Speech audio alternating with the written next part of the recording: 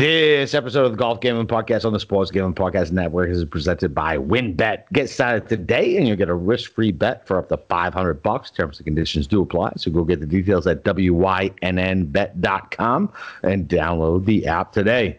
And we're also brought to you by Roman. Roman is a straightforward way to take care of your ED. Just go to getroman.com/SGV for $15 off the first month of treatment. That's getroman.com/SGV. And we're also brought to you by PropSwat, America's #1 app to buy and sell sports bet. Use promo code SGP on your first deposit and receive up to $500 in bonus cash. That's PropSwap.com, promo code SGP. And we're also brought to you by the SGPN app. The SGPN app gives you easy access to all our picks, podcasts, and it's an exclusive place to enter all our contests, including our $1,000 NBA Finals free roll. Just enter SGPN into the App Store and Google Play Store today.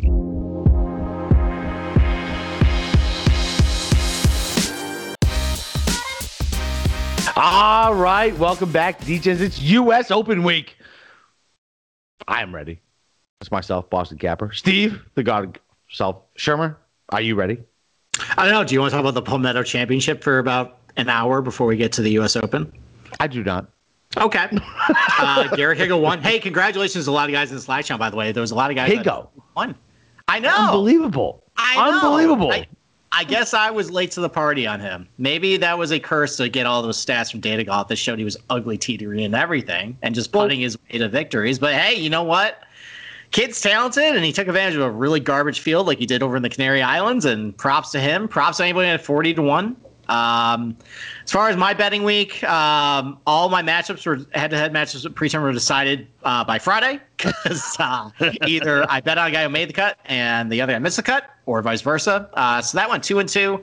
I placed a pretty big bet on Redmond over Oppenheim, your boy, yesterday. So that got me positive for the week. I had to catch a couple top 20s too. So overall, you know what?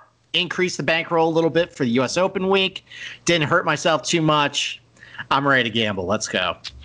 Yeah, I did not have a great weekend, but the Higgo thing, man, that's crazy. Like, it is crazy. Like, people were talking about him, and it was he's Hansel hot now.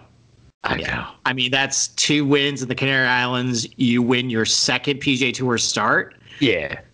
That, I mean, I know I rip on this field that it was a weak field, but but still, DJ was there. Dustin Johnson. Yeah.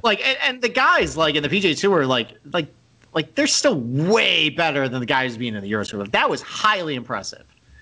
So this kid is forever going to be probably under 50-1. I know. Yeah. Fuck. Yeah, the odds are dead. I know. That's the worst part about it. That's right. Listen, whatever. It is what it is. And I doubled down on Hatton today when he was making a little charge. I'd like to thank Cousin Mush for texting me, hey, your boy's making a charge. I was like, oh, sweet. I'll just go ahead and throw some extra money on him. Oh. And then he died. So that's not the only football bet apparently you made. So no, we're not going to talk about that though. No, we won't talk about that. It was terrible decision. And listen, you advised me against it. I said, hey, I can't. I like you're going to look back and say hey, why did I bet fucking bleep and a football bet? Why did I do that? And unfortunately, that's okay. Hey, you know what? That's okay. Sorry, you're fine. I'm getting all the bad juju out before this weekend. Exactly. We're going to get all out. We're going to talk about the U.S. Open, what everybody cares about. And I've been building this podcast up to my co-host here for a couple of days. And this is going to be a TED Talk. And I went very deep on U.S. Open research. I went deep on all the tournaments since 2008, looking at guys' profiles coming into the tournament, like why guys finished in the top 10, how golf courses play, trying to figure out where to find winners. I had some good stuff. So I always get to it. Why don't we talk about the golf course first? Let's do it. Come on. So this is Torrey Pines South. You guys have seen it a lot for the Farmers Insurance Open. And my column is going to be up shortly on the website. I didn't go into too much about the history of it because, I mean, listen, you already know everything about it. You've seen this tournament before. There's not a whole lot that's going to look different between what it is in January, what it is in June. So if you want to find out history of it, go back to my Farmers Insurance Open preview pot or column. You can go do that. So let's focus on U.S. Open specifics to this golf course. So the last time this was held at Torrey Pines for the U.S. Open was 2008, which probably was one of the most legendary U.S. Opens of all time. Yeah, I actually rewatched that final round on Saturday night, like the second half. That was intense, man. Like that it looked like Lee Westwood was actually going to win for a little bit, and then he dumped it in the ice plants on 13. I think he took a double on that hole. And Tiger was kind of gagging away. Like every time Tiger was trying to hit like a left or right tee shot, like it was audible wincing and pain because he had the torn ACL, he had the broken leg. And poor Rocco Mediate played, I mean, probably the round of his life that day. He was awesome. But, Tiger just snatched victory away from him by burying the birdie putt on 18 from like 18 feet. Far. It's the call of, expect anything different. Crowd going nuts. Like that was really cool. Yeah. And then on Monday, a lot of people forget this. Tiger was down big to Mediate too. And he ended up rallying again to beat him to win his 14th major. And then right after that, he disappeared for a year. He underwent surgery for the ACL. He had a fractured tibia. And I think of all Tiger's majors, I think that was the most impressive one. I mean, I don't know. The last Masters is pretty impressive that's too. True, but he won on a torn ACL. That's pretty different. At Torrey Pines, I know. Where like you're walking, he walked 5 rounds basically. Yeah, so I guess that is true. That's pretty tough. So that was the 2008 US Open. We'll talk about that in a little bit as far as like what the leaderboard looked like, and then we're gonna talk we're gonna go through the full gauntlet, like just how these leaderboards have like evolved. But let's talk about Torrey Pines first. So overall, like I said, it's not gonna look that much different from the Farmers Insurance Open, or even the 2008 U.S. Open. Like the golf course remains very long. It's going to be a par 71, about just under 7,700 yards.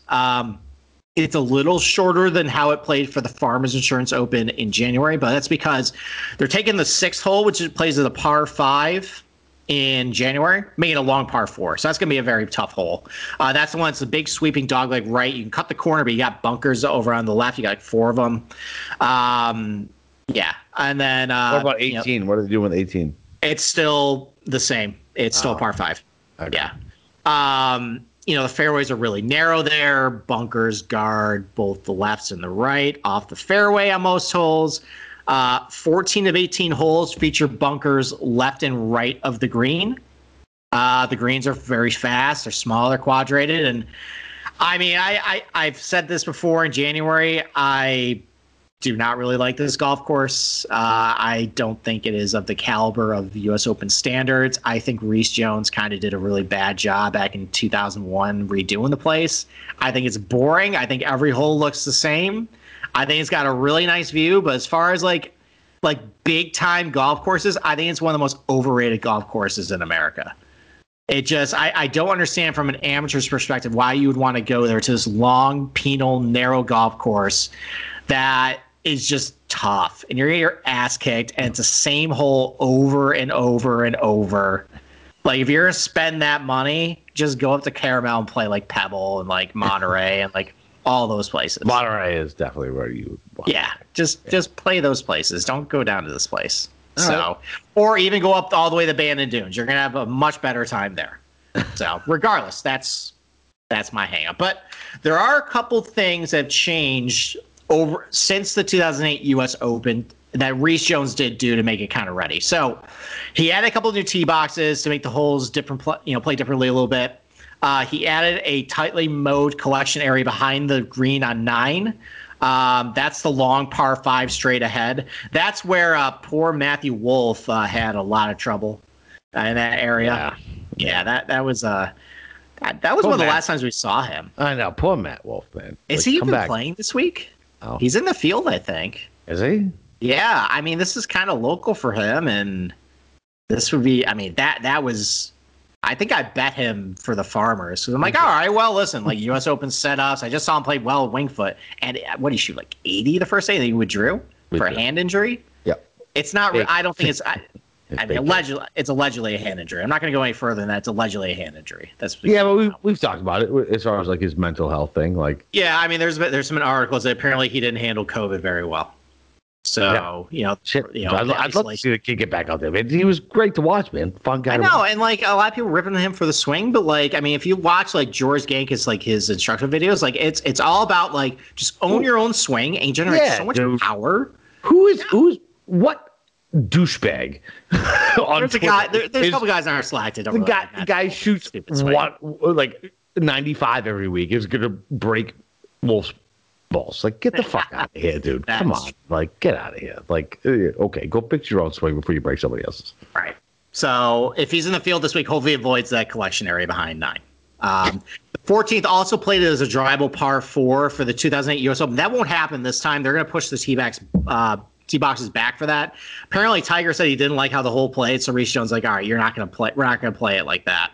And I kind of agree. Like, it was kind of a boring nothing hole. I mean, a lot of these holes are boring nothing holes at this golf course, but that one especially was a boring nothing hole. So they're going to play as, I think, like a 430-yard par 4. So, but the most significant change they made was to the bunkers, and specifically the fairway bunkers. So here's what they did. First of all, Reese Jones took a couple of bunkers and basically pushed them out to curb like the increased driving distance. So now there's some new bunkers added to the landing zones of guys who are carrying it like 300, 310. Makes it a little more challenging for that. And then he also took the bunkers and pushed them closer to the fairway. So before, where the fairway bunkers were, you would have fairway, then like a small patch of intermediate rough, and then bunker. So the only way to really get into the bunker was if it flew in like on the fly. Now they expanded the bunkers. They shifted the bunkers towards the fairway. There's no rough in between, so the balls can now just roll in. So, and like a good example of how they did this on, I think, every par 4 and par 5. Like they did some sort of bunker work to either they added a couple of bunkers further out or they pushed toward the fairway. So like if you look at the satellite imagery from 2008 to now of hole number 1, you'll see 3 bunkers. You'll see one that's about 250. Well, previously it was about 250 to the middle on the right, and then another one about 280 to the middle, and then on the left is about 305. They took the one that was 250, removed that, pushed that out to about 320 to the middle. Jesus. And then for all those bunkers, they shifted them closer to the fairway. So it's just the transition is just fairway to bunker at that point. So it did make it a little more challenging off the tee because this plays a little firm and fast. Balls aren't just going to land in the intermediate rough and stay there. It's actually going to roll in. So it does make it a little challenging. And we saw from, in January, some of those bunkers actually are pretty tricky to hit out of. Like, you don't totally want to be in them off the tee. So there's also a couple of differences between the Farmers Insurance Open and the U.S. Open setup. For starters, Torrey Pines is going to play much firmer and faster in June than it does in January. Like it's San Diego in June. It's just 75 degrees every day and sun. It's basically the perfect place to live. The only moisture they'll really get sounds awful. Yeah, the only moisture they'll really get is if there's any marine layer that comes in like that. That's kind of like what happened with Pebble Beach a couple of years ago in 2009, where we were thinking it was going to play firm and fast. They got a marine layer all in, and then just like the greens kind of soaked the water up, and it played kind of softer. I don't think it's going to have the marine layer, but it's unpredictable. So as of right now, I think it's looking like it's really firm and fast, going to play tough. And because it plays firm and fast, balls are going to roll out pretty far in the fairway. Greens are not going to be very receptive. Like if you look at that 2008 U.S. Open, it would play firm and fast. Balls were just, unless you were in the fairway, balls were not staying on the green, or you weren't getting anywhere close to them. The grass type is also slightly different too. Something I actually didn't know about, every time we talk about Torrey Pines, like it's a big to do about Kikuyu grass, right. And like that's all everybody talks about for the Farmers Insurance Open. Well, it actually turns out there's no Kikuyu on the golf course in January. It's actually all overseeded rye. So that's actually kind of a big change because overseeded rye actually plays a little differently than it does the Kikuyu. So it's going to play differently that way. And actually the Bermudas are also, the fairways are actually Bermuda. So they're not Kikuyu either. So it's Bermuda fairways, Kikuyu rough, and then Poa annua greens, which is still the same. So what's that? Jesus Christ! Yeah. So Kikuyu rough it's a native grass of East Africa. It's very spongy. It's very grabby. Riviera also has Kikuyu grass. Basically, once a ball hits the rough, it stops dead in track. But if it stays in the fairway, it's going to roll for a while because it's firm Bermuda. It can be kind of challenging to hit out of the rough too. So sometimes it's a very thick grass. So sometimes Bermuda. So with Kikuyu, you'll get pretty good lies out of it. Like it'll be sitting up on it. Basically, it looks like it's kind of sitting up on a tee. It'll sit on top of the grass there, or it'll get nestles to the bottom a little bit. That's when, if it nestles to the bottom, you're basically have to hack out. You're not hitting green, or you got to hope that you hit it good enough where the ball can just kind of like bounce to the green a little bit. And with the Bermuda fairways, you could do that. But for shorter hitters, if you get a really bad line, you're a short hitter, you're basically having a wedge to the green. But if the ball is sitting up, that's not easy either, because these POA greens are so firm and not receptive, and they're small greens too, that you have to really make sure you have a good number of like your carry distance and how much a ball runs out, because you're not getting any spin out of it. It's so difficult to hold greens hitting balls out of the rough. Like any guy who was basically hitting out of the rough in 2008, they could get really good contact out of it if it was sitting up, but it would just go over the green. So that's something to keep in mind too. Like I think we'll talk about iron play later and how that might be kind of important. In 2008, the USGA utilized graduated rough. So the intermediate rough was about 1 1/4 inches thick, not all that deep. Primary rough was 2 1/4. That's where you can get like it's about 50-50 proposition. Either the ball sitting up or it might be sunk down. And then outside of that, the second cut was about 3 1/4 inches thick. And anything in that rough was basically just you're hacking out, basically, pretty much. And that was about like 20 yards off the fairway. Around the green, about 15 feet out, it's about 3 inches of Kikuyu rough, so it's pretty deep rough. And then outside that's 4 inches. So anything that basically goes through the green stops. Like unless there's that collection area on 9, it's kind of like a Winged Foot last year where it played really firm, but like because the rough was so thick around the green, like you're pretty close to the edge of the green there. You just pop the ball out of the rough, and then if you know how the green is contoured and the slope of it, you can get it within 5 to 10 feet of the hole. So that's something to keep in mind too, based on guys who have done very well with these U.S. Open setups. Yeah. Where it's thick rough around the green, which we will talk about in a little bit. And then lastly, like the Poa greens are going to play very fast. U.S. Open greens typically run about 13 in the SIP meter. That's what's going to do this time. The Farmers Insurance Open, they run pretty fast, but it's only about 12. So it's going to be a little faster. Like 13 on the SIP meter is like Augusta National, Standard, Memorial, Standard. Concession ran about 13, like really fast greens. Right. Bay Hill sometimes gets that fast if it plays like really crispy. So that's also something to keep in mind. It's really vital to keep the ball either below the hole, or if because the greens are really small and they're quadrated, you got to basically make sure you're on the proper tier, or else. With Poa too, it's nuts because you just hit something and just bounce. Yeah, and that's another difference too, in that in warmer temperatures you start getting like the budding Poa. Right. So like up here, like in our golf courses, there's basically everything's Poa annua up here. And in the summer months, basically you see the flowering blooms up at the top of the grass. That's what we're talking about. It's basically if it just hits something, it just goes offline. So it is very tough to putt on Poa. And actually there is something to putting stats on California West Coast Poa. Okay. That might be kind of interesting that we'll talk about in a little bit. All right. All right. Anything else? I think that's it for right now. All right. Well, listen, before we jump into the next spot, listen, WynnBET is bringing you the action of real sports betting with the Wynn Las Vegas experience. Get in on all your favorite teams, players, and sports games. Generous promo codes, odds, and parlays are happening right now. WynnBET gets started today, and you'll receive a special offer of up to a $500 risk-free sports bet. Terms and conditions do apply, so go get the details at wynnbet.com and download the app today. I don't have a good WynnBET odds yet, but I'll give one for you tomorrow. There we go. Okay, there you go. All right. Why don't we go back in time and talk about 2008 U.S. Open? All right. So, okay, I think you put something like this on the Slack too, right? Like, what would we have done? What do you mean? What would we have done? What would we have bet? Oh, well, at that point, so The only thing, I mean, we probably would have outsmarted stuff. We were like, Tiger Woods got like a bad knee. He's like -1. We're not betting that. We're betting like, I don't know, Rocco Mediate. Or no, we're betting like Rory Sabatini or something. Right. Okay. Yeah, he's like 15th in the world, pretty long. Yeah.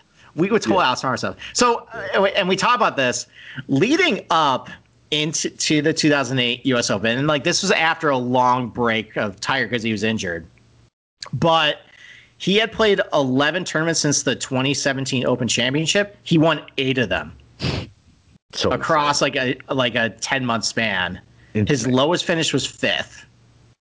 It was absolutely nuts. Like if you look at some of his odds pre-tournament, it was like -110 he would win. You are literally betting a football game. It's insane. Insane. In fact, at the WGC Cadillac, that was when he finished 5th. He was -135 to win it. It's just stupid. Like we wouldn't have a show back then. Like what did we talk about at that point? We're like, all right, let's look at the odds board. Well, all right, I guess we're betting Tiger, right? Yeah. Like there had to have been like with books, like okay, odds without Tiger. Like who's gonna finish like highest like that? Like sometimes they do that. Like if somebody's way out ahead, they're like, all right, who's gonna finish like second? Like that's what we would be betting on. We would not be doing like, all right, yeah, it's gonna be Tiger. Crazy. And that would have hit 8 of 11 times. So, and we would have probably done only 2 of those. Like this can't continue. He's gonna not win at some point, and he just kept winning. Exactly. Yeah. So let's go back to the 2008 U.S. Open. Just some general stats about it. So overall, the field hit the fairways about 58% that week. That's slightly below average. About like usually driving accuracy in the PGA Tour is about 61%. Guys not a really absurdly low rate, but 58. You're hitting out of the rough more often. Guys are missing greens a whole lot. They only hit the green about 55% of the time. That's one of the lowest clips since 2008 over the last 13 years. So guys are scrambled a whole bunch. And it's really tough to scramble out of there. Guys are only getting successfully up and down about 44% of the time. That's a little misleading stat because if you get to draw a really bad lie out of the off your tee shot, you basically have a wedge in for your third. That's your quote unquote birdie attempt.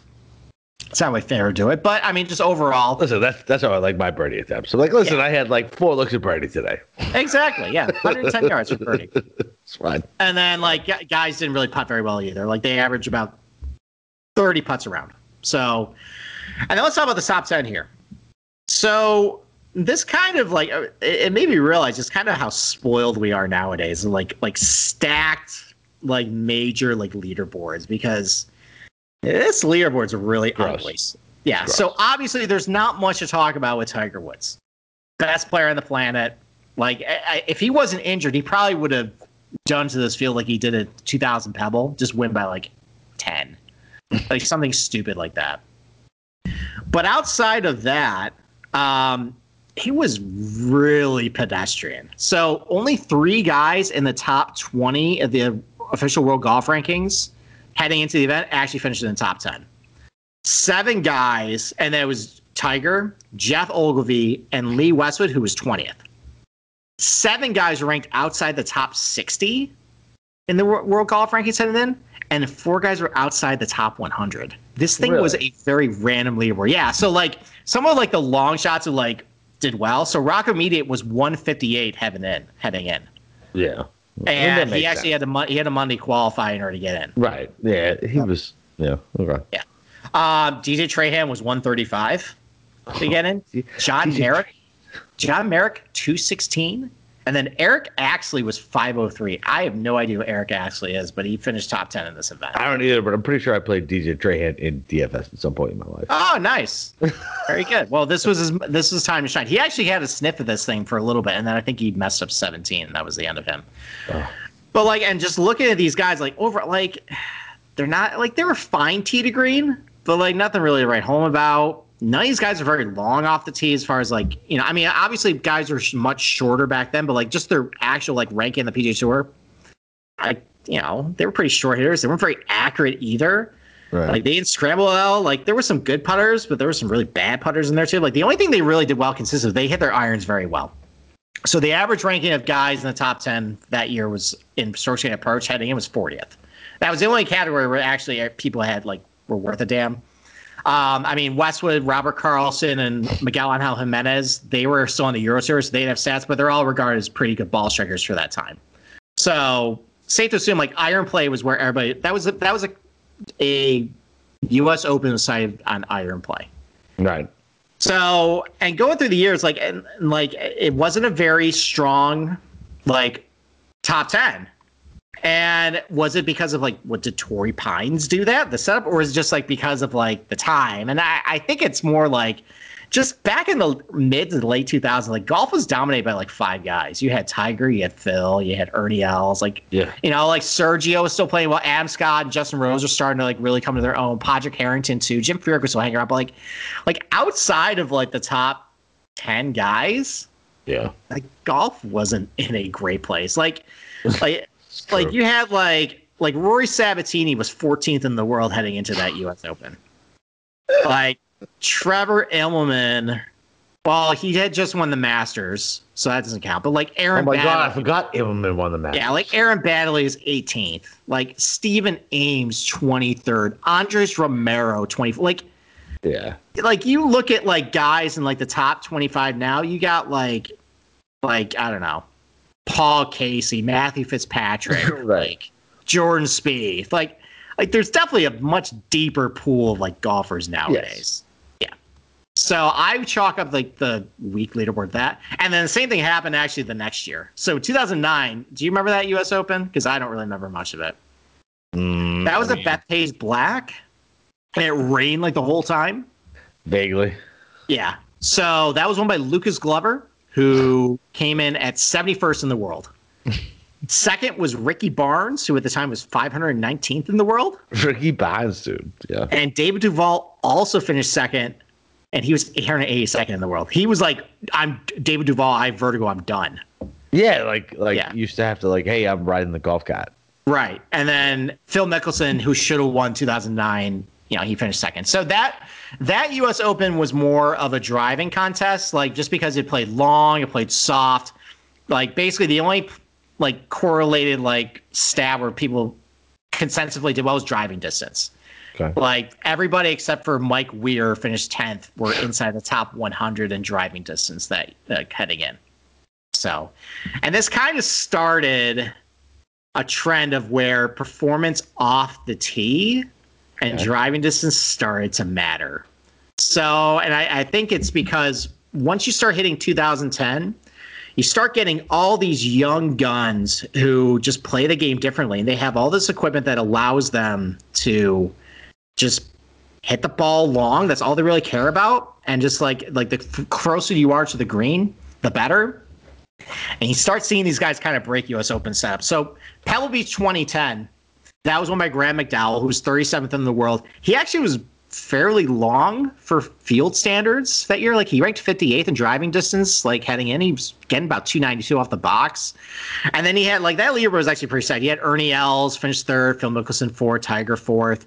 You know, DJ infamously blew like a 4-shot lead. Oh God, heading in. Gross. Yeah, so like, you know, you had some long bombers there.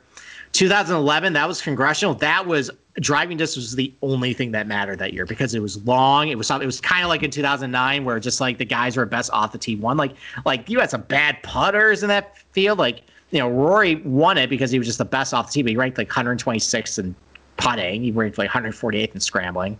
You have like Kevin Chappell, Robert Garrigus, like Sergio even was up there just because he just hit it a mile, but he couldn't putt. Right. Yeah, Shocker. so like Jason Day was in that top 10. Like it was just all bombers, that one. 2012 was kind of a throwback U.S. Open. That was at Olympia Fields. That was won by Webster. I like that course, man. Yeah, they're going to have the PGA there in a couple of years. So, and they just had the Women's Open that it looked pretty cool there too. They did a nice job renovating the place. So that was a classic one. That was more about scrambling and putting. You know, you had Webb Simpson winning, Graham McDowell second, Michael Thompson second. Like Jim Furyk was up there. Like it was a short knockers tournament. Like so, like 1, 2, 3, 4, 5 guys in the top 10 ranked outside the top 100 in driving distance, including the top 3 players in the field. Like it was just like guys are just generally pretty accurate. They hit their irons pretty good and they putted pretty well. That was pretty good for that. But then after that, like the quality of top tens got a lot better because all these like really young, like golf got much deeper, but the talent pool between like top golf players and like bottom players, because of like the golf clubs they're using, like the style play, it really started to separate themselves. So like 2013 Marion, the average world ranking of guys in the top 10 was like 27th. God. So like just like I think the lowest ranked player in the top 10 that year was Hideki at 64. And just like guys who ranked really well off the tee, guys who hit it a mile, you know, they were in that top 10. Same thing in 2015 Chambers Way. That was actually a wide open golf course, but again, bombers kind of dominated. Like, you know, even Jordan Spieth was like 69th. So he was he was also playing. He was the best player in the world at that point. But like DJ, Adam Scott, you know, Jason Day, Rory, you know, Louis was hitting it pretty well off the tee. Charles Schwartzel hit it pretty far too. Like even Shane Lowry was like 60th like that year. So like, and then again at 2016 Oakmont, Dustin Johnson wins by 3, bomber. 2017 Brooks Koepka, bomber. 2018 Shinnecock Hills, Brooks Koepka, bomber. 2019 Gary Woodland, bomber. And actually that year too, like you would think with Pebble Beach, like that would favor more of like a shorter hitter where like you kind of had to like short knock it. And the average ranking in driving distance in that top 10 was like 55th. Jesus. So even at a short Pebble Beach, which should promote like everybody accuracy, like everybody, like the bombers up there, like that leaderboard was Woodland, Koepka, Rahm. You had Chez Reavie randomly in there. Like of all the recent like U.S. Opens, there's always that random short knocker who just hits their irons really well. He was that guy. But then you had Justin Rose, Xander, Adam Scott, Rory, like just guys who just were awesome off the tee. And even at a short Pebble Beach, it didn't matter. And then it all hit ahead last year at Winged Foot, where DeChambeau and Matthew Wolff, and we sat here on this podcast. We were talking about you gotta hit in the fairway, you gotta scramble well. And guess what DeChambeau and Wolff do really well? Back then, they hit it a mile, didn't hit any fairways, and they were awful with their approach play, and they were awful scramblings. Like DeChambeau last year, he ranked first in driving distance, like heading into the tournament. Right. 119th in strokes gained on approach, 111th in strokes gained around the green, but 10th in putting. And him and Wolff just did the same thing. They just were able to cut corners. They were able to like just hit wedges or like shorter irons into greens. Whereas other guys who were way farther back, like they were playing the golf course as intended, like and no one was hitting fairways that week. I think the driving accuracy percentage that week was like 40%, and then guys were only hitting greens at like 50%. So it really turned, and because we referenced this earlier, because the greens, like they had the deep rough around it, like it wasn't like Augusta where like if you miss a green, it goes like in a really crazy area, you got chipped off a tight lie. Here, it just stops. It's like your ball is maybe like 2-3 feet away off the putting surface, and then you just pop it up. And then Bryson's got his green reading book. You can see how the ball slopes, how it trickles down the hole. And he's just able to get up and down from everywhere that week. Yeah. So, but just the overall though, like with these U.S. Opens, and we'll get into finer detail with like off the tee, like specifically like in a finer granular detail. Like it just there is so much more of an importance off the tee now than it was back like in 2008. Like this is no longer like we talk about like our dads will say like, oh, you got to keep in the fairway, got to hit your irons good. And at least over the last like 10 years, it's really a contest of who can hit it the farthest. Yeah. Yeah. Who's that kid this weekend? What was his name? Garrett Cago. He can hit it a mile. Holy shit. Yeah. Like a mile. I mean, he's going to be 40-1 now. Yeah, which sucks. But South African, Kikuyu, they're going to make that narrative too. Oh, yeah. That's fine. I was like, I don't even know who this kid is. Okay. No, I know. I mean, I tried to explain it to you. I kind of poo-pooed it, and hey, egg in my face. Whatever, man. Who cares? Right. No one gives a shit about last weekend. It's U.S. Open time. So, all right, why don't we talk about top tens, just in general? Okay. So, as I mentioned before, as golf has evolved over the last 10 years, there's a separation between higher caliber players and the lower tier.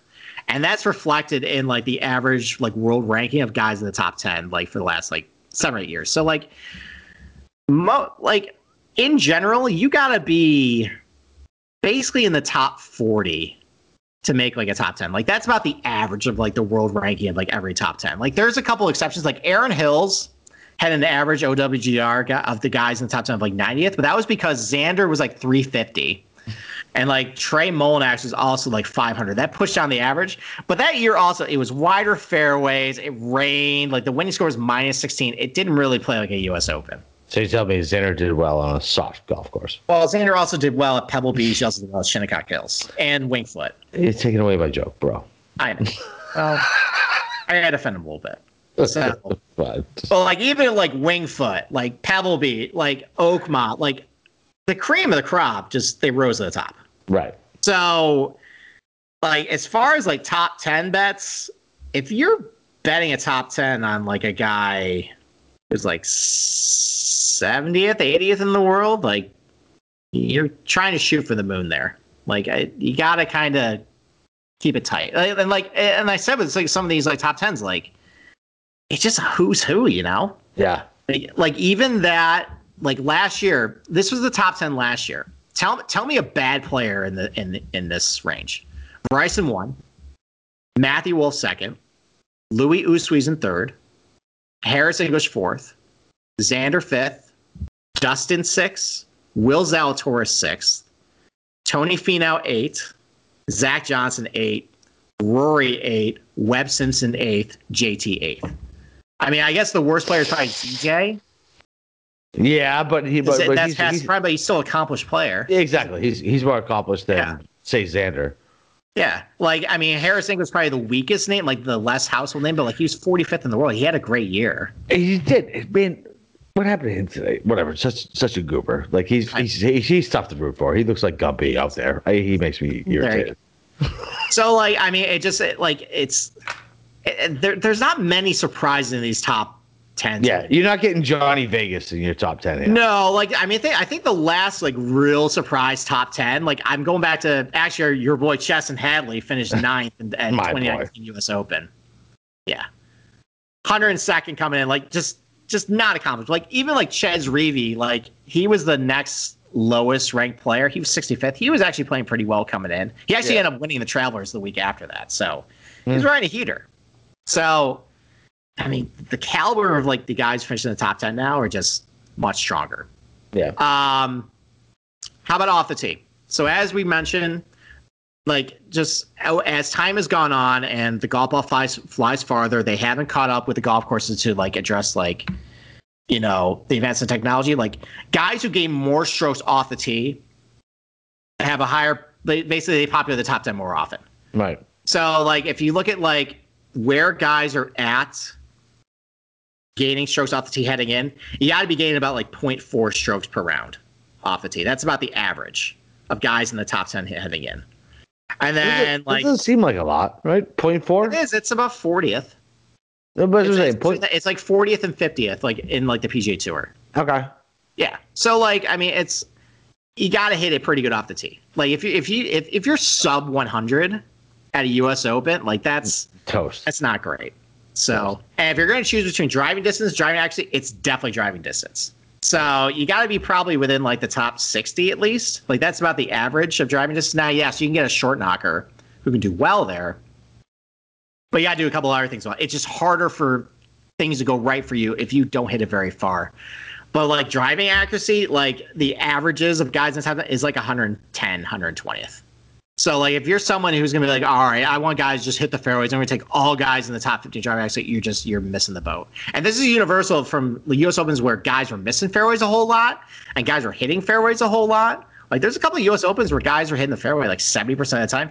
Didn't matter. The Bombers still did well that week. It doesn't matter.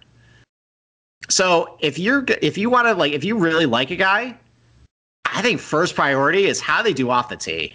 Like, and if you have a shorter hitter, if he's gaining strokes at least, like a Morikawa, you're still okay there. But is Maury really short? He's not short. He only averages 294 off the tee. Like that's short for nowadays. Yeah. Like the margin for error of these guys, if you're shorter, is much smaller. But if you're still gaining consistently off the tee, you're okay. Now, if you're a shorter hitter who loses strokes off the tee or just isn't very good, like you're just dead. So it's much easier to overcome that if you're a longer hitter and you just have a good driving week rather than a shorter hitter who just consistently loses off the tee. Yeah. So you want to, that's tough. So as far as like Torrey Pines, I mean, one other thing I forgot to mention. So anytime a golf course is over 7,400 yards, that's when you see guys who typically hit the ball farther and gain more strokes off the tee do better. Anytime a golf course is under like 74, like a Pebble, like Oakmont, like Olympic Club, Marion, that's when you saw guys where like it was more important to be accurate. Those guys stood a better chance. But this is Torrey Pines, 7,700 yards, is basically just hit it as far as you can. So the accuracy is just not really going to matter all that much. All right. So I mean, it might matter in the tournament, but like as far as like you're trying to pick guys this week, they're not going to show up at the top of the page. So how about iron play? I mean, overall, I think the adage is true. You got to hit your irons really well. Basically, you got to be within like the top 60 overall, on average, in order to make the top 10 at least. I mean, that makes sense. Like it's firm greens, difficult to hold. Overall, guys tend to like, miss greens a whole lot. So anytime that you are basically hitting greens and gaining more strokes than your opponents with your irons, it's a huge edge. And that's pretty consistent, for the past like 10 years. Like the only time when iron play wasn't quite as important in the last like 10 years was Aaron Hills. That one saw kind of weaker players overall, like weaker iron players do better. I mean, we kind of talked about that earlier. It was wider fairways. It was bigger greens. It was soft. So generally when greens are fairly big and they're soft, usually it means that like it kind of shrinks the gap between more premium iron players and worse iron players. It's kind of like when you see like run-of-the-mill PGA Tour, events where it's just a putting contest where guys just peppering greens. It's kind of a dartboard. That kind of, fortunately, was what Aaron Hills that week. But like, Wingfoot, Shinnecock Hills, like Pebble, Oakmont, like Pinehurst, like Marion, even like all those golf courses placed a huge like guys who were actually hitting their irons so good heading in, they just ended up just dominating the top of the leaderboard. So, I think, there's a couple exceptions to this though. If you look at the last 4 U.S. Opens, Bryson and Brooks, both times he won, they actually were hitting their irons pretty poorly heading in. Both of them were actually outside the top 100 in strokes gained approach before they won. I mean, there's a couple of things we can say with this. I mean, when we talk about with Bryson, he just had such an advantage off the tee that week, and everybody was missing fairways. The rough was so penal that for most of the guys in the field, if you're in the rough, which guys were a whole lot, you were just hacking out and you had a wedge in for your third. With Bryson, he was able to cut off dog legs a whole lot. He was able to get close to the green. And then the greens itself, if he missed a green, it just was landing either a bunker or it was just landing in the rough. So, he had a huge edge there. With Koepka, in 2018, he was injured for some of it. That explains kind of like he didn't have very good early performances. He was starting to come on a little bit before he won. I think he finished second at the at either Colonial or Byron Nelson before he ended up winning the 2018 U.S. Open. So he was showing some form heading in. And then 2017, kind of the same deal. Wasn't playing very well, over on the West Coast. Ended up finding a little bit of form in May, and then he took that momentum and actually won in June. And I think, like, if you ask anyone, like, Brooks Koepka's a top iron player. Bryson's a little bit more of a debate just because he's so focused on distance. But as far as Torrey Pines goes, guys are going to miss the fairways at pretty higher rates than usual. Hitting out of Kikuyu can be kind of rough, but it's a little bit of a 50-50 proposition where you can get, a good club on the ball because the ball's sitting up or it's buried. And that's kind of where shorter hitters tend to have a disadvantage is when balls sit down in the rough. They can't hack out. Here at Torrey Pines, where a shorter hitter, you don't really want to be in the rough a whole lot. At least you have a little bit of a chance of the ball sitting up and you get solid contact. And that's where you can shine with, like, your spin rates and, like, being able to hit the greens, your carry rates. So, if a guy at Torrey Pines doesn't have a whole lot of pop, don't cross him off just because, if they just get lucky a whole lot with some lies on the rough, they can still have a big edge because it's going to be very difficult to hit out of this rough. There's going to be low green regulation percentages. If you're a good iron player, that's going to play dividends. It's not going to be like Winged Foot, I think, where it just turned into like whoever hit the longest, did well. So man, it's tough though. Like some of the better iron players aren't the bombers. So no, there isn't, and like that's kind of just how it's been like for a while. Like like guys end up making hay for different reasons on the PGA Tour. Like if you're a bomber, you tend to just focus on your strengths. If you're not a bomber, maybe focus on your irons, you focus on your short game, you focus on your putting. But I think just because iron play overall is pretty important, I think at Torrey Pines, because what we saw in 2008, iron play was very important. I think just how balls sit in the rough here, where you might not totally be dead if you're a shorter hitter and you're in that rough because the ball might be sitting up and you get good contact on it, you can get it to the green. I think you might be all right. All right. How about scrambling? This is the one that is the least important. Well, so how about before we get to the least important thing? Sure. Let's get to the most important thing. Look, no one's perfect. Even the best baseball players strike out with the bases loaded. The best golfers sometimes 3-putt with the tournament on the line. So if you feel like you're coming up short in the bedroom sometimes, listen, it's okay. But if it's bothering you, you have options. So go to GetRoman.com/SGP now. With Roman, you can get a free online evaluation for ongoing care for ED, all from the comfort and privacy of your own home. A U.S. licensed healthcare professional will work with you to find the best treatment plan, and if appropriate, medication will ship to you within 2 days. The whole process is straightforward and discreet, so get started is simple. Just go to GetRoman.com/SGP and complete an online visit. Take care of your ED without even leaving your home. Complete an online visit today and connect with a doctor to take care of it. So go to GetRoman.com/SGP now for $15 off your first month. Look, this is a straightforward way to take care of your ED. GetRoman.com/SGP and get started now to save $15 off your first month of treatment. There you go. All right, let's get scrambling. Let's go. This is the one where you can definitely get away with bad scrambling. But scrambling is like we've talked about this, right? Like scrambling it's such a weird stat to follow. Right? It is. Because there's so much weird stuff that goes into it that it's like I almost like to throw scrambling, like the actual stat, like when I'm like building a model, like I want to throw it away. Okay. All right. Well, so for this one though, I think it's pretty cut and dry. So for U.S. Open setups, like it's either you're in the rough or you're in like a collection area. Like that's how the golf course set up. And there's actually a pretty clear like trend over the last 6 years based on where they played. So scrambling, and I'm just talking about top 10 overall. Okay. Guys in the top 10. So usually you're around like the average rank is like 80th overall. So you can't be a total disaster. But some guys are, and some guys are, and they still do well. But like, if you're looking at a guy who's only gained like he's only about gained like 0.01 or he's losing a little bit, don't cross him off.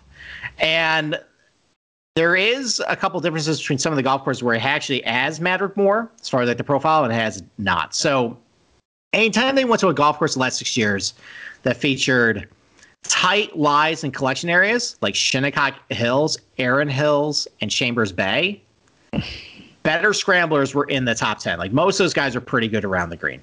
Okay. But when you went to Winged Foot, Pebble Beach, and Oakmont, where it was deep, thick, rough around the green, you didn't have to be guys who weren't as good scrambling were still in that top 10. So we get to Torrey Pines where it's the same setup as like Pebble, Winged Foot, and Oakmont, where it's just deep, thick, rough around the green. The ball is right there. You do not have to be a decent scrambler and still do well. I mean, like Matthew Wolff and Bryson were not very good scramblers, and they happened to scramble well in that tournament last year. But it was kind of made a little easier for them. Like anytime you're scrambling and like chipping out of like tight. Or not tight, like thick rough, right. And you're right there, you can get away with it. It's not as difficult a shot as it is for like you and me. Like do that. Right. Exactly. So, there's some guys that are complete disasters that have like a lot of like good other features that you might want to look at. So, but it's not a death knell if you're not elite in this category. That's the one where you definitely can get away. Okay. So like, all right, I can look past that. Like, I mean, if he's losing like half a stroke per round around the greens, like that can be a bit of a problem. Like we saw Matthew Wolff in January, like just be really bad with it. But if you're competent, if you're not just a mess, I think you're okay. And then putting. I mean, like that's one of the most unpredictable stats to forecast. We just know, there's no rhyme or reason why a guy putts really well one day and he just misses everything. But what was his name? Chesson? Who did I lose money on today? Chesson? Yeah, Chesson. Yeah. Chesson Hadley. I didn't watch any of this tournament, but I'm assuming he missed everything today. He did. Dude, his stroke looks so nice on Saturday. What did I tell you? I said he gained like a billion. Listen, man, I know. Listen, I know. I get it. And I knew it. But listen, he had this weird little thing where like he kept his putter moving, almost like a baseball player, like bouncing left and right, moving it, staying in motion. No, did not work today. I'm an asshole. So let's go back to putting. So overall, decent putters, you got to putt pretty well in order to do well at the U.S. Open. And I think I can attribute that to, like, how many 5 to 10 footers for par did we see at Winged Foot last year? Just a billion, right? Yeah. And the guys who just are a little shaky from that range, you're just going to waste strokes at that point. Like, you got to save strokes when you can. Yeah. And it's very difficult at these, like, U.S. Open setups with firm, fast greens, like, with tricky positions to get the ball really not so close to the hole for gimme range. It just, if you're really shaky with the putter from that distance, you're not. And there's not a whole lot of birdie looks too. It's like, it's just nailing those critical par putts. And that's why, like, when you look at like guys overall that like finish in the top 10, they're mostly like in the top 70, abouts. Now there's a couple exceptions. Chambers Bay, like there were some absolutely horrific putters like coming into that event that actually did well. So like, obviously Jordan Spieth when he was one of the best putters on the planet, but I mean, we saw Dustin Johnson, he ranked 125th heading in and he missed that 4 footer, that would have put him in the playoff. Louis Oosthuizen ranked 158th in strokes gained putting heading in. Brandon Grace 190th. Charles Schwartzel 180th. Like Shane Lowry's 164. And if you remember those greens, they're in horrific condition. Yeah, they were really bad. There was no rhyme or reason to any of those greens. So it didn't matter if you were a good putter or a bad putter. You were missing putts. So putting just didn't matter that week. Like, it's kind of amazing the winning score was -5. Like, if the greens were actually in good shape, I think the winning score might have been like minus 12 or something. Just guys were missing everything that week. Yeah. It was like 4 feet. Like 4 feet. They were like, yeah, fuck. Yeah, like there's a famous gif of Barely Horschel. He missed a putt. He like did like a snake. Yes. Yeah. It was ridiculous. Like, side note, I hope they go back to Chambers Bay because apparently they replay. I love Chambers Bay, man. So good. Oh, dude. Players hate it though. Yeah, I know, but that's me and you, right? Like we love that type of shit. Yeah. Chambers Bay was like, oh my god! I remember even Aaron Hills was fun. I like that golf course. So. Yeah, that was fun, dude. But Chambers Bay, like I remember, I had a half a hat on just with the preview they showed. I was like, oh my god, this is gonna play so hard. This is gonna be awesome. You know what I mean? And I mean, poor Tiger hit in that bunker that no one like. They put a bunker on the par 5 that no one was gonna hit into, and they hit a cold top. It just slowly just went. That was pretty dark days for Tiger. Yeah, well, listen. Then it got better, and then it got much worse. Listen. As much as I love Tiger, right? So I know you don't like. It's not that you don't like Tiger; you like his fans, right? So, man, like that guy, it's just tough for him. Like, man, like he should win full heel. Should have went full heel, and he would have been like the most popular person on the planet. Wow, he didn't.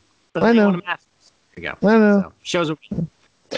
So back to like the putting thing. So some of these West Coast events too, like for whatever reason, just like guys who weren't this strong putting still did well. Like Pebble Beach a couple of years ago, like Gary Woodland was like 100. Like his kryptonite was putting, and he just had a great week. Yeah. So he might have just like found magic, but like there were some bad putters in that top 10 too. And those are like the California POA greens. So it can be kind of dicey. Like it's a different POA in California and the West Coast it is over here. They don't roll quite as true. So Yeah, I mean, at Pebble, no one putted pretty well that week. Same thing in 2010. They didn't putt very well that week either at Pebble. They didn't putt very well at Oakmont, but those are really hard tricky greens. There's some of the hardest greens to putt on in the world. They didn't putt very well at Olympic Club either. That's on the West Coast. They did not putt very well at Torrey Pines in 2008. Like guys just were crappy putters and they still finished in the top 10.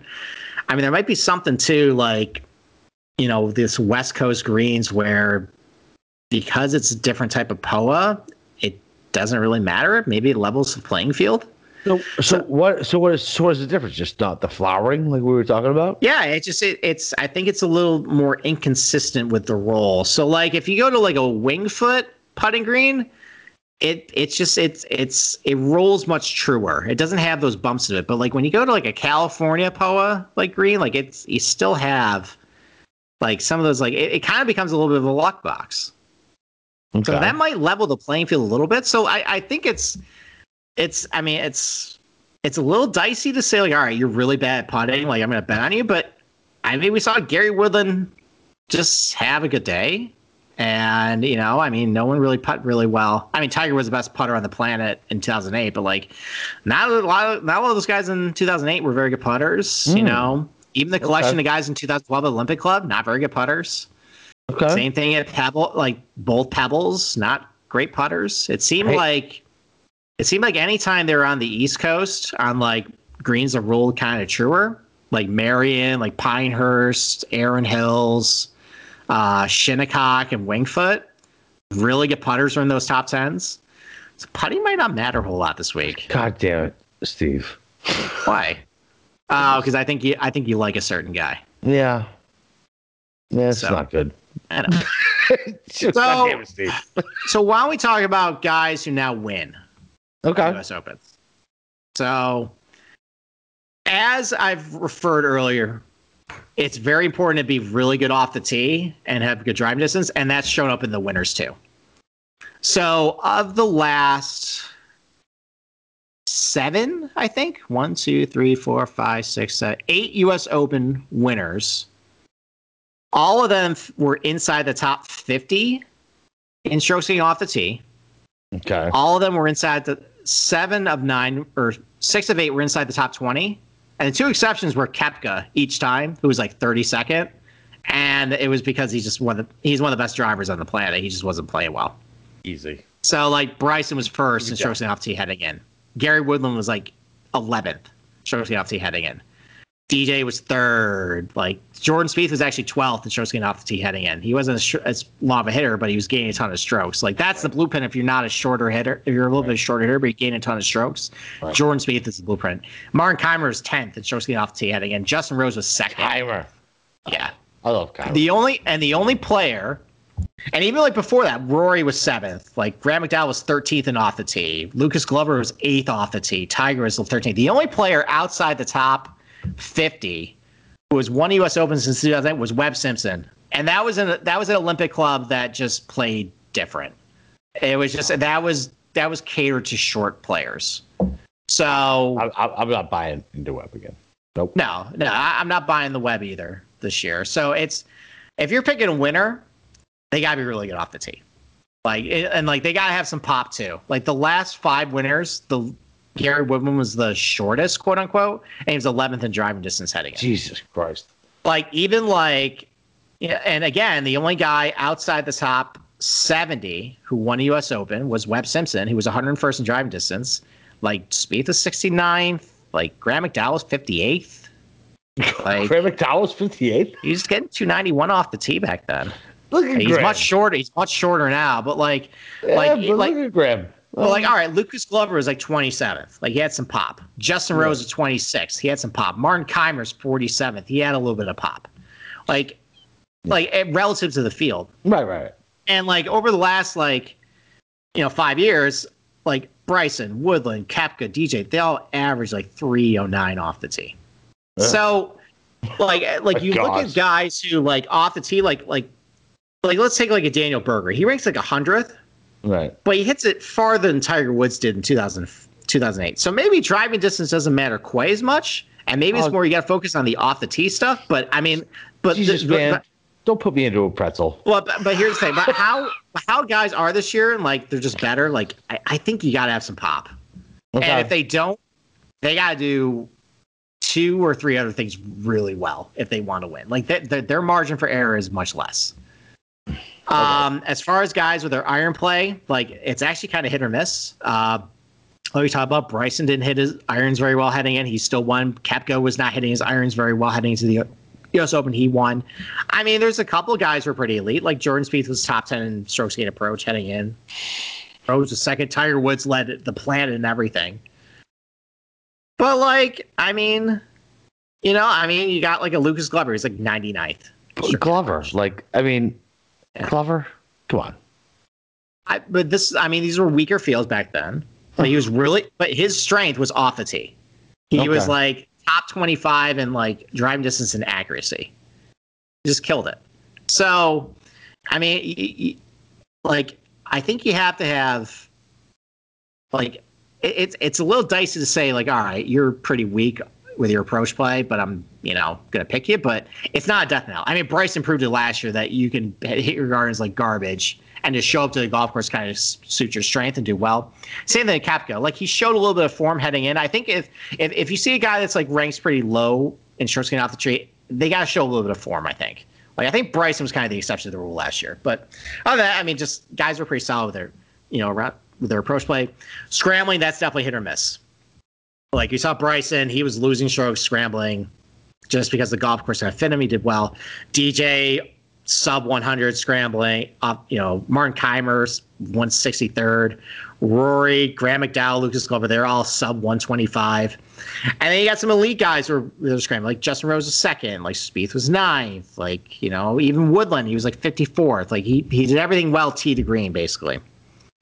So that one is one where you can kind of forgive a little bit, where, like it's there's more margin for error, especially with how Torrey Pines is set up around the greens, where balls aren't going to be rolling crazy distances. Everyone's just going to be chipping out of rough. If you're looking for if we're looking for a winner and their weakness is scrambling, that's okay. That's not a reason to write someone off. And then with putting, again, it's hit or miss. Like we talked about, like guys who were playing on like greens that kind of rolled true and they were fast, they were usually better putters. Like Bryson was 10th in putting, like heading in. Koepka was 55th and 24th when he won. DJ was 63rd. Spieth was 20th. But then he got like Woodland 150th. He had, like you didn't have to be a really elite putter sometimes in order to win. Sometimes you just got lightning in a bottle.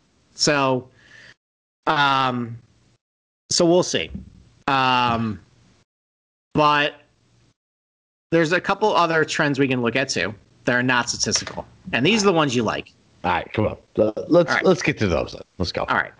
We're an hour and 5 minutes in. So okay. So there's 6, and we got 2 more shows to go. We do. And thank you to the listeners for letting me ramble on in my TED Talk. I appreciate it. TED Talk. That's what we're labeling this, by the way. Yeah. You can come up to the stage later and for the Q&A. So every U.S. You made me snort, bro. you need a good laugh, buddy. I did. All right. So and this one to peek here. Every U.S. Open winner since 2008 had a top 10 in one of their last 5 starts heading into the event. And 11 of 13 had a top 5. Pretty good, right? That's cool. Okay. That narrows the field down a lot. It does. All right. 3 guys? No, not 3 guys. I'll whittle it down. Right. 12 of the last 13 U.S. Open winners since 2008 had at least one win in the last past 2 years. The only exception was Lucas Glover in 2009. He didn't have a win at all, but you got to at least show you've won within the last 2 years. Okay. 12 of the last 13 U.S. Open winners made the cut in the last major they played in. The only exception was Graham McDowell in 2010. So everybody since 2011 made the cut in the major 4. Now, most of them played in the Masters, where it's not as difficult to make the cut. Right. Still notable, though. Yeah. So you can't bomb out. 11 of the last 13 U.S. Open winners had at least one top 10 previously at a major championship. The lone exceptions were Lucas Glover and Webb Simpson.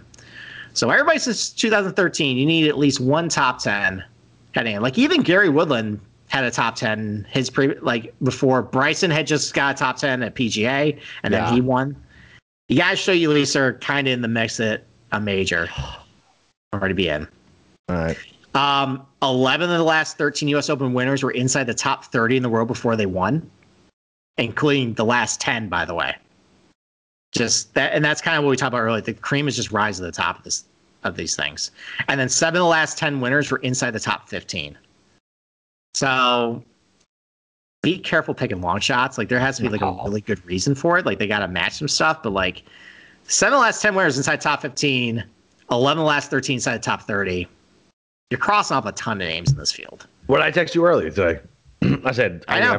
have a hard time betting anybody for an outright. I know. And then here's a really interesting one. This is one probably up for debate. Okay. 10 of the last 13 winners were between the ages 26 and 32. So you think about that. That's kind of your prime of your career, right? You got some battle scars. You got a lot of majors under your belt. Like, yeah, experience. You got moxie. You got patience. Yeah. So the exceptions were Gary Woodland was 35 when he won in 2019. And then Spieth and Rory were 21 and 22, but they're like generational talents. Correct.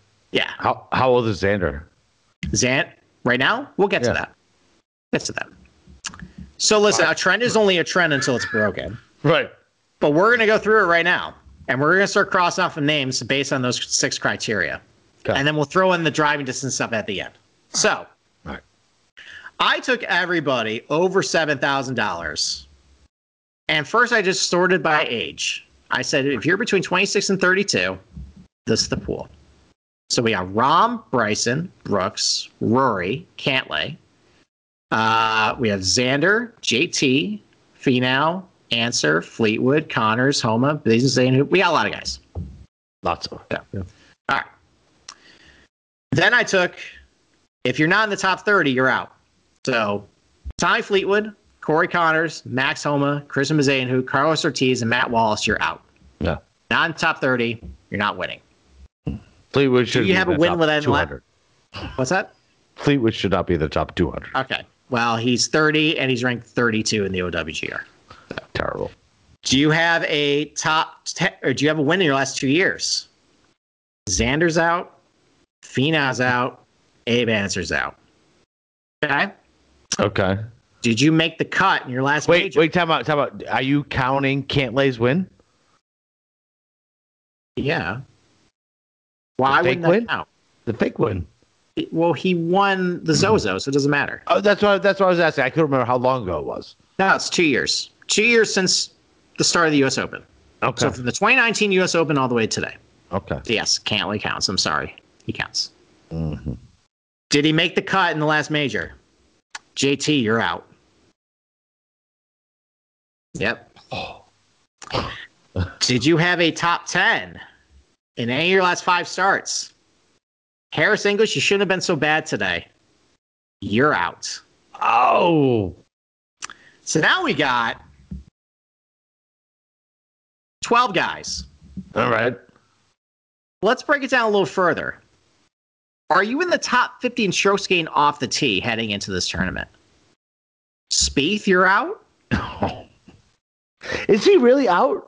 He's been so much better. He's like 110 and 8. Man, I feel maybe the bar is so low that I'm like, oh, he's fine off the tee now. No. You know what I mean? And I'm not breaking rules. Like listen, he could be trending up and everything. This is hard and fast rules. Your point in the PG Tour rankings heading in. You're out, Spieth. Patrick Reed, you're out. Oh. Cam Smith, you're out. I like Reed. All right, everybody. And now we're doing, are you in the top 60 in driving distance? Okay. Hideki, you're out. Daniel Berger, you're out. Terrell Hatton, you're out. And Matthew Fitzpatrick, you're out too. What we got? 6 guys? So we have 5 guys. 5 guys that fit. You're inside the top 30 in OWGR. You're between 26 and 32 years old. You have a win within the last 2 years. You made the cut in the last major. You have a top 10 in your last 5. You're in the top 15 strokes gained off the tee, and your top 16 driving distance. Oh, yeah. We have John Rahm. Brooks. Bryson, Brooks, Rory, and happy feet himself, Patrick Cantlay. Fuck that. We got 3 guys. Okay. So we got 3 guys who could win. So we talk about this every year, though. Like the U.S. Open kind of comes down to like 10 guys. I mean, of the 5 I just named, good. Now, I mean, like there's a couple guys on the outside. I think the age thing is definitely a little shakier. Fine. But there's zero. So like, all right, fine. But just humor me. DJ. He's 36 years old. Yeah. He can definitely do it. I think Jason Kokrak could probably do some damage. He's 36. I think Kokrak's the only reason why Kokrak's not on that list is because he's 36. Ooh, okay. That's one. All right, that's fine. Where's he at with the World Golf Rankings? He's inside top 30. I think he's like 24th. Okay. Yeah, he's like without that, he's it. Okay. I think that is actually it, though. So saying I don't mind Kokrak. Age. I don't mind Kokrak, but there's zero chance. If I gave you $100, you would not put it on Cantlay. On Cantlay? Yeah. Well, I already zero fucking chance. Zero chance. I bet it 30-1. You're telling me Patrick Cantlay, who just won the Memorial, can't? He didn't win the Memorial. Okay, well, he won the Zozo against a bunch of a stacked field too. He's really good on Poet. You telling me he can't win? No, come on, dude. I'm telling you, he cannot win. Okay, fine. That's your own personal bias. How's that a bias? He didn't even win. You hate his tapping feet. That's why. I do hate his tapping feet. But there you go. Thank you. You just answered it for me. You hated Cantlay before the Memorial because of his tapping feet, and you hate him afterwards too. Because it was a fake win. You even called it a fake win. Fine, it is a fake win, but he's a talented player. Yeah, of course he is. I'm not saying he's not a talented player. Well, you know what? Even with excluding that fake win, he still won the Zozo. Fine. That cuts your narrative in half. That's fine. In half. Fine. All right. Fine. He's not. Okay. All right. Well, all right. Let me ask you a question. Is Jason Kokrak winning? I like it better than Cantlay. Because I know I'm going to get better odds. I agree, but like gun to your head, Jason Kokrak win the U.S. Open. Well, no, I would. I mean, Christ, dude, gun to my head. Like, I certainly would do it. I mean, could Kokrak do what Woodland did? Sure. I think the odds are fine. Would I rather maybe bet him top 10? Of course. Yeah, of course. I think and I guess that's my overall point with everything. If you're going past 50, 60-1. Oh, yeah, don't do that. I don't know. Like even Woodland was 60-1. Like that's I think the outer edge. Outlier. There's the outlier. Well, I mean, he was really good tee to green. Like he just did not putt very well heading in. There were a lot of check marks there's a lot of boxes he checked. But yeah, like there's a couple exceptions I'm willing to make on some guys like outside the top 30. Like just some things about them that is okay, but I think you're going to be really hard pressed to see a long shot this week. Oh, yeah. Absolutely. I 100% agree with you. All right. Well, my TED Talk is over. Okay. Do you have any questions? Kind of zoomed out a couple times. I saw you kind of like put your, rub your eyes a little bit. Yeah, man. I know it was heavy stuff. I hope it was useful. I mean, look, everything you always say is very beneficial. I got house shit going on. Like, it is what it is. We got DFS. We got that. All that is also an article form in 4,000 glorious words that's going to be on the website soon. So if you need to refer back to it with all those and the tables, 10 tables. Yeah. And I gave them to you personally that you can just take a look at as well. I know. So you have that. You have all that to refer to during the week. I know. It's not even about that. Today was just a very stressful day for Capper. It is. We got Father's Day coming up, wife's birthday halfway through the week. Went sideways today. Listen, teenage daughters, just God bless anybody else who has them. Just all right. Well, I got that to look forward to in about 18 years. Yeah, you have fun, buddy. Yeah, thank you. All right. Well, now that you're just in a great mood and a great mental state of mind, now we're going to you fill out a Snap DFS lineup. Oh, fuck. Right. Yes. You are going to take everything we talked about tonight. All right, fine. All the trends, everything, and you are going to fill one out. Fine. All right. So let's open it up. Yeah, pull it up. Yep. Find a contest. No, that's fine. All right. Go pick John Rahm first because I know you're going to do that. That was 100% correct. He is 100%. Yep. You and everybody else this week. John Rahm. Sometimes chalk is good. And John Rahm was mine before he was anybody else. Christ, 11-2. Yes. Gross. All right. So you got John Rahm as your first guy. All right. Where's Kokrak at? All right. I like Kokrak this week. I think that's a fine pick. Oh, my God. How is Tommy Fleetwood $7,800? That is fucking disgusting. Anyone who plays him should fucking lose all their money. And hey, you should save that for tomorrow. all right, so Kokrak was 76. Okay. Oh, Sergio, fine. So why Sergio? Just cause? No, I didn't click him yet. Oh, I'm walking. I'm talking through it here. Okay. Printing Grace is out. Higo, 7,200, just won. Nope. Long hitter. Yeah, long hitter, but he just fucking won. Yeah, I mean you could carry that into this week. Oh, Molinari's out. I don't know, maybe. Yeah, Molinari's out. Okay. I mean, well, he's played well at Torrey before. Kevin Na, he's out. Okay. Scam Champ.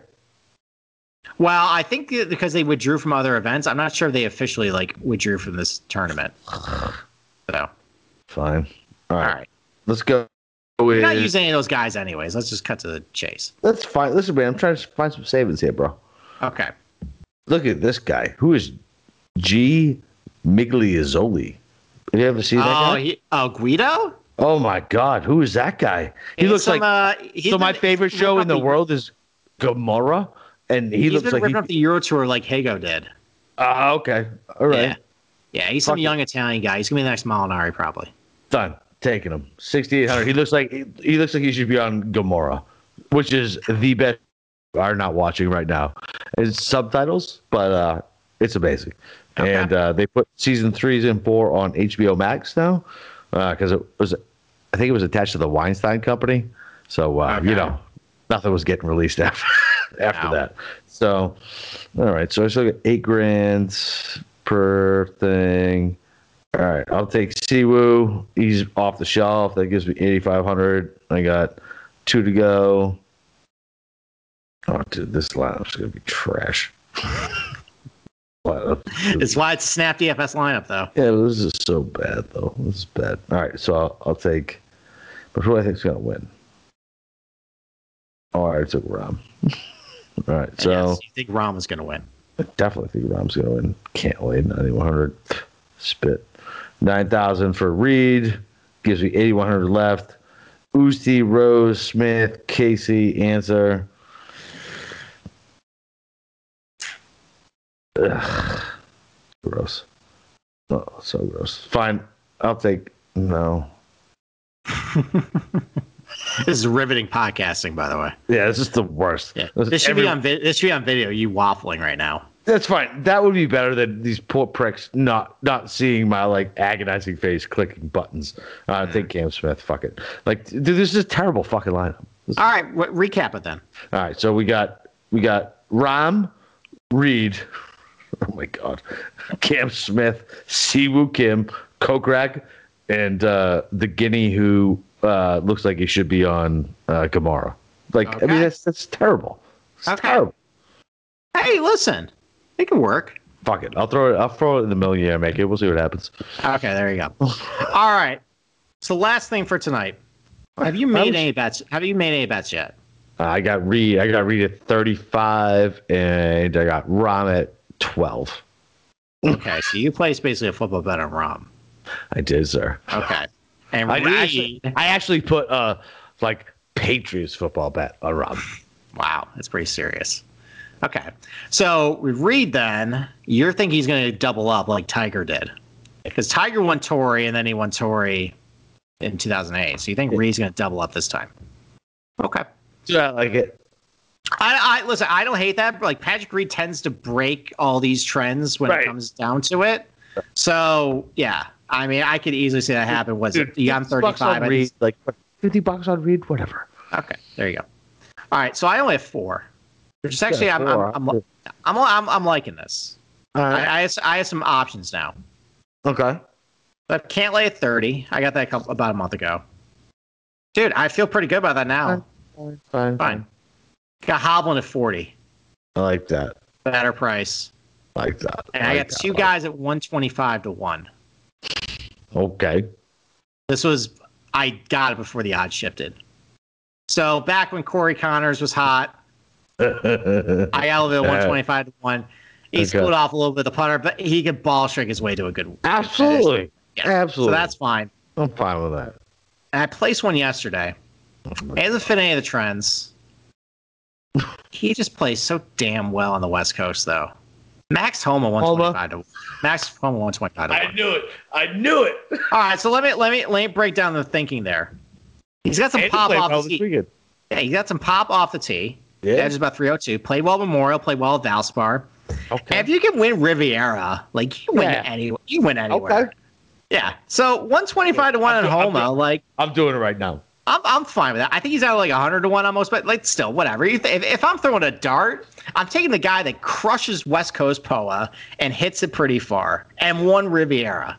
Yeah, I'm with you. With Kikuyu grass there too. I'm good with that. I like it. Yeah, let's go. So, but those are my only 4 bets.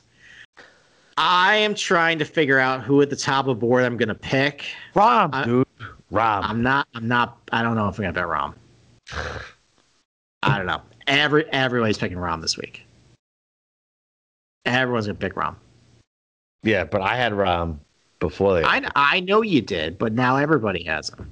Yes. Just like Nagel's Bagels had Xander before, everyone had Xander, and now everybody's going to have Xander this week. Yeah, everybody's on Xander this week, not Rahm. Everybody's on Rahm this week. They're like, "Oh, you should have won the Memorial. This is redemption." You know that narrative. I don't like that tone. It's because it sounds like me, and it. I haven't decided. I don't like. Listen. I may bet Rahm, but like of like the guys. I mean, let's look at the odds right now. So I'm seeing. Let's go to the one that you're. I got him at 14. Okay, that's better. When he's at 11. Right. Then you got DJ at 13, Koepka 15, Bryson 15. I don't think I'm betting Spieth to win. He's 16. No. Rory's 17. Where's Xander? Bet 2 of those guys. I don't know. I'm gonna wait to see how the did his grams die or something like that? Who? Xander's. I have no idea. I'm off social media. We'll have to ask Nagels tomorrow. He's probably going to the funeral if that's the case. Jesus. Yeah, I'm pretty sure. I think his grams died or something like that. I don't know. Because I saw it in Nagels thing for the grams or something like that. I don't know. Let's figure it out. All right. Well, I'm sure we'll ask him tomorrow. So, yeah. All right. That's it. I got nothing else. Oh, is that it? Yeah, that is it. Thank you for sticking around. I appreciate it. Again, if you turn off the podcast because it was too long, everything I basically talked about tonight is summed up in the column this week. You can go talk to it. You can go read it. There's all the data tables. I got this too. There's a lot more information behind it. Maybe you can, find some info that I might have overlooked and not talk about because I had to talk about 8 billion things tonight. There is, first of all, there is no nook that you have overlooked, sir. You are the fine-tooth comb of golf. So no, and listen, I it was a lot of information, but I think we kind of simplified it in a weird way. You got to be really good off the tee. And you got to be in like the top 30 to win the OWG. So listen, let's not. It really shrinks the field a lot. It does. Yeah. But listen, we have 2 more podcasts coming up this week. We need them to listen. So let's not shake it off yet. So all right, man. Well, listen, Steve's article with all his tables, it's a very beautiful thing. So go fucking look at it. It's on sportsgamblingpodcast.com. You follow me on Twitter, Boston_Capper. Yeah, man. Other than that, listen, we got bagels coming up. Nagel's Bagels tomorrow night for DFS. Then we got a Tuesday show. And all up for Father's Day and the U.S. Open so we can fucking break them books and go spend money on what we want, boys, not for the wives. All right. Talk to you later. Bye-bye.